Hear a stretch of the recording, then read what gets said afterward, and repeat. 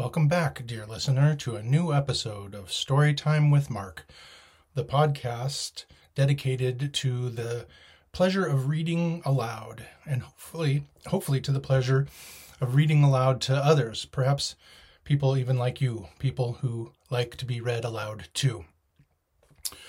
Well, dear listener, we are going to enjoy a very short story today. I'm going to be reading How Old Timofei Died with a Song. Now, this is a short story that I had never heard of before, but I discovered that it was in my great little compendium of great German short stories, and that it was written by Rainer Maria Rilke. And I don't even know if I'm pronouncing his last name properly. Perhaps some of my listeners from Germany can let me know by writing in to my email address, which is listentomark@protonmail.com.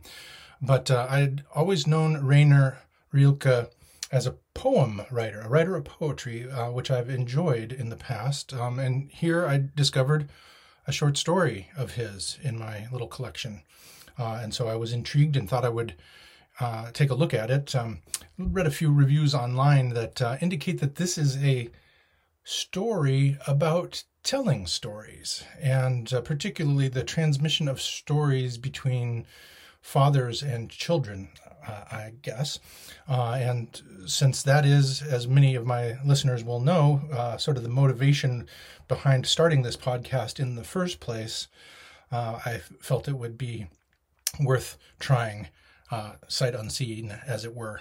As you will remember, I miss the chances of reading stories aloud to my children, which I always did when they were growing up. And now that they're adults, they find it mostly annoying if I track them down and force them to listen to stories. So that's why I started this podcast, to exercise those reading muscles, you might say. So I hope it will be enjoyable. Again, this is a new one to me, but I hope that we can all enjoy a very short story from Rainer Maria Rilke, How Old Timofei Died with a Song. What a real joy it is to tell stories to a paralyzed person. Healthy people are so unreliable. They look at things, now from one viewpoint, now from another, and after you've been walking with them for an hour and they've always been on the right of you, they sometimes answer you from the left all of a sudden, merely because it occurs to them that it's more polite and shows better breeding. With a paralyzed man, one need have no fear of that. His immobility makes him resemble inanimate objects, with which he actually has many cordial relationships. It makes him, so to speak, an object far superior to all the rest, an object that not only listens with its taciturnity, but also with its very few quiet phrases and with its gentle, respectful feelings. I like best of all to tell stories to my friend Ewald, and I was very happy when he called to me from his daily window, "I must ask you something." I walked over to him quickly and said hello. "What is the source of the story you told me recently?" he finally asked. "Did it come from a book?" "Yes," I replied sadly. "The scholars have buried it in one ever since it died, which isn't very long ago. 100 years ago it was still alive and certainly quite carefree on many lips. But the words that people now use, these heavy words that are hard to sing to, were hostile to it and stole one mouth after another from it, so that finally it lived on, but very withdrawn and impoverished, only on a few dry lips, as if on a poor widow's farm. There it also died, without leaving any descendants, and, as I mentioned, was buried with all honors in a book, where others of its lineage already lay." "And was it very old when it died?" my friend asked, picking up my metaphor. 400 or 500 years old, I reported truthfully. "Several of its relatives have attained an immeasurably greater age." "What, without ever reposing in a book?" Ewald asked in surprise. I explained. "As far as I know, they were journeying from mouth to mouth the whole time." "And they never slept?" "Oh yes, arising from the lips of the singer, they surely remained occasionally in someone's heart, where it was warm and dark." "Then were people so tranquil that songs could sleep in their hearts?" Ewald seemed quite incredulous to me. It must have been that way. It's claimed that they spoke less, performed slowly accelerating dances that had a cradling motion, and above all, didn't laugh loudly the way you often hear people do today, despite our universally loftier social graces. Ewald prepared himself to ask another question, but he repressed it and said with a smile, "I keep on asking things, but perhaps you have a story in mind." He looked at me expectantly. "A story? I don't know. I merely wanted to say those songs were the heirlooms in certain families. That inherited property had been received and handed down again, not quite as good as now, showing the traces of daily use, but nevertheless undamaged, just as an old Bible, let's say, goes from forefather to grandchild. The man without inheritance differed from his siblings who had received their rightful due in that he couldn't sing, or else at least he knew only a small part of his father's and grandfather's songs. And losing the rest of the songs, he lost that large segment of experience, which all those Biliny and Skazzi mean to the people. And so, for example, Yegor Timofeyevich had married a young beautiful woman against the wishes of his father, old Timofei, and had moved with her to Kiev, the holy city, in which the tombs of the great martyrs of the Holy Orthodox Church have gathered.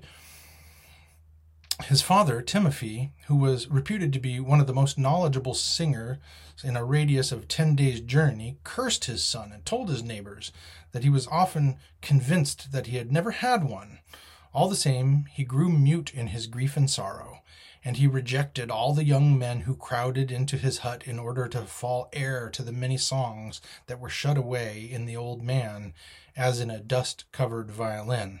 "Father, little father of ours, just give us one song or another.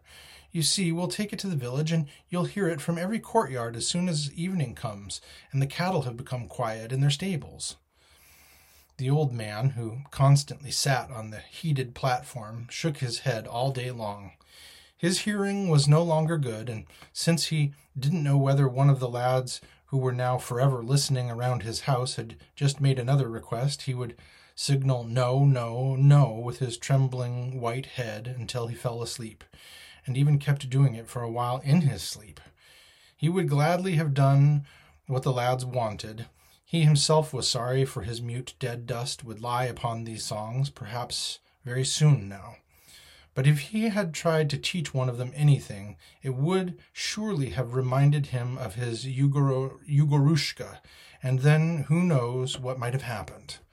Because it was only his perpetual silence that kept anyone from seeing him cry. Behind each word of his lay a sob, and he always had to shut his mouth very quickly and carefully to keep it from escaping at the same time. From early on, old Timofei had taught his only son, Yegor, a few songs, and when a boy of 15, he was already able to sing more songs more correctly than any of the fully grown lads in the village or in its vicinity.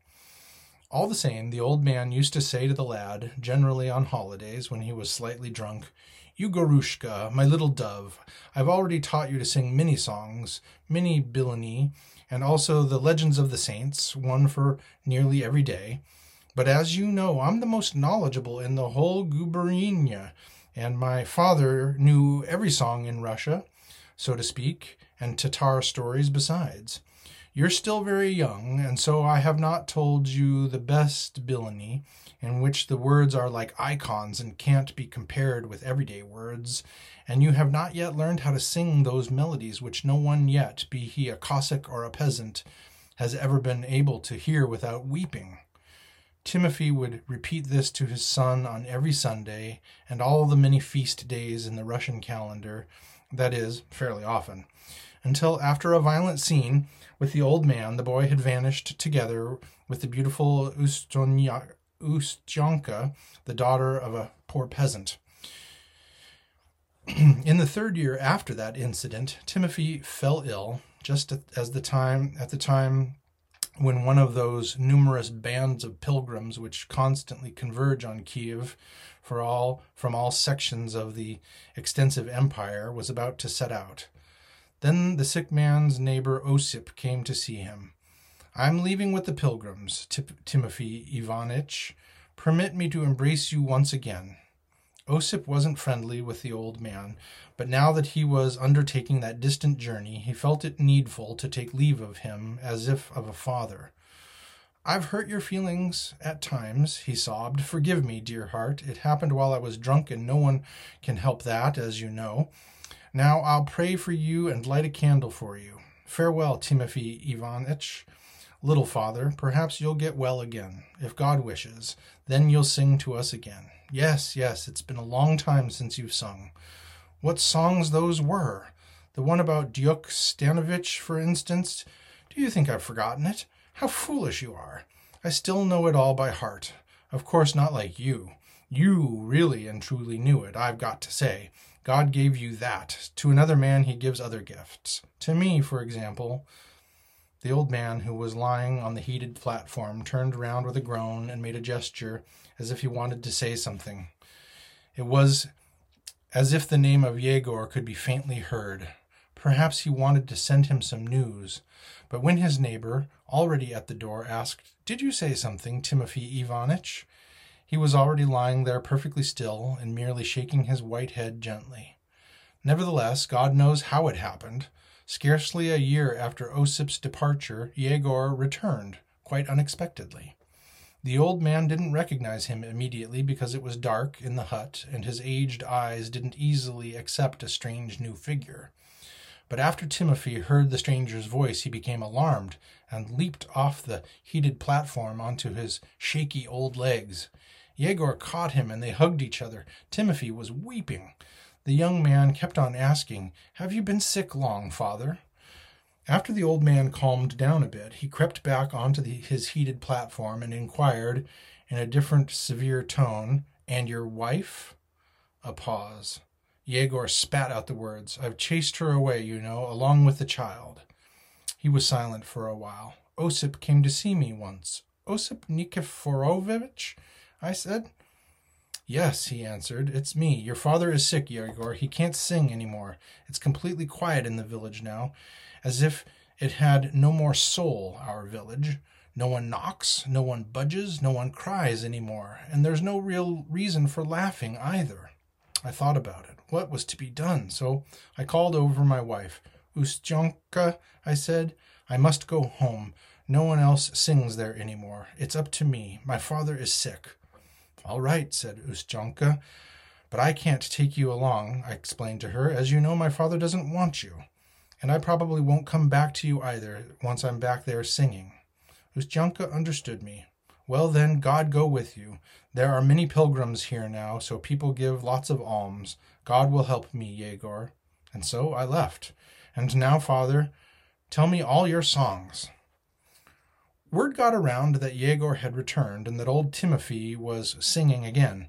But that autumn the wind blew so violently through the village that no passer-by could ascertain without any assurance whether there was really singing in Timofei's house or not, and the door wasn't opened to anyone who knocked. The two men wanted to be alone. Yegor sat on the edge of the heated platform on which his father lay, and at times brought his ear right up to the old man's lips, for he was indeed singing. His old voice, somewhat stooped and trembling, carried all the best songs over to Yegor, who often waved his head or moved his dangling feet exactly as if he were already singing them himself. Things went on that way for many days. Timofei kept finding some even lovelier song in his memory. Often he'd awaken his son at night, and while making indistinct gestures with his withered, twitching hands, he'd sing a short song, and then another, and yet another, until the lazy morning began to stir. Soon after, the most beautiful one, he died.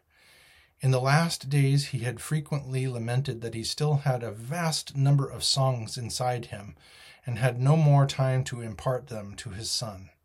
He lay there with furrowed brow in strained, anxious thought, and his lips trembled with expectancy. From time to time he sat up, waved his head to and fro for a while, and moved his lips, and finally some quiet song was added to the sum. but now he generally kept repeating the same stanzas about Dyuk Stepanovich that were his special favorites, and his son had to act amazed as if he were hearing them for the first time to avoid getting him angry. After old Timofei Ivanitch died, the house in which Yegor now lived alone still remained locked for a time. Then, in early spring, Yegor Timofeyevich, who now had a fairly long beard, stepped out of his door and began to wander through the village singing. Afterward, he visited the neighboring villages too, and the peasants were already telling one another that Yegor had become a singer at least as knowledgeable as his father Timofei, for he knew a large number of religious and heroic songs, and all those melodies which no one, be he a Cossack or a peasant, could hear without weeping. In addition, he was said to have a soft, sad tone that no other singer had yet possessed. And this tone was always to be heard quite unexpectedly in the refrains, which made him particularly effective emotionally. At least that's what I heard to tell. So he didn't learn that tone from his father, my friend Ewald asked me after a while. No, I replied. No one knows where he got it from. After I had already stepped away from the window, the paralyzed man made another gesture and called after me. Perhaps he was thinking about his wife and child. Besides, did he ever send for them, seeing that his father was now dead? No, I don't think so. At any rate, when he died afterwards, he was alone. All right, dear listener, as I said, it was a very short story. And now that I've read it, perhaps that's a little bit strange. The idea of storytelling as singing songs, I can follow that, I suppose. But pushing a child away because you don't look like his spouse, and then the child returning to see the father in the future and leaving his wife and child behind, it seems a bit much to me. But there it is, Rainier Rilke, and a very short story about telling stories and passing stories down from father to son. I hope you enjoyed this little interlude. I look forward to the next story we read together. Goodbye.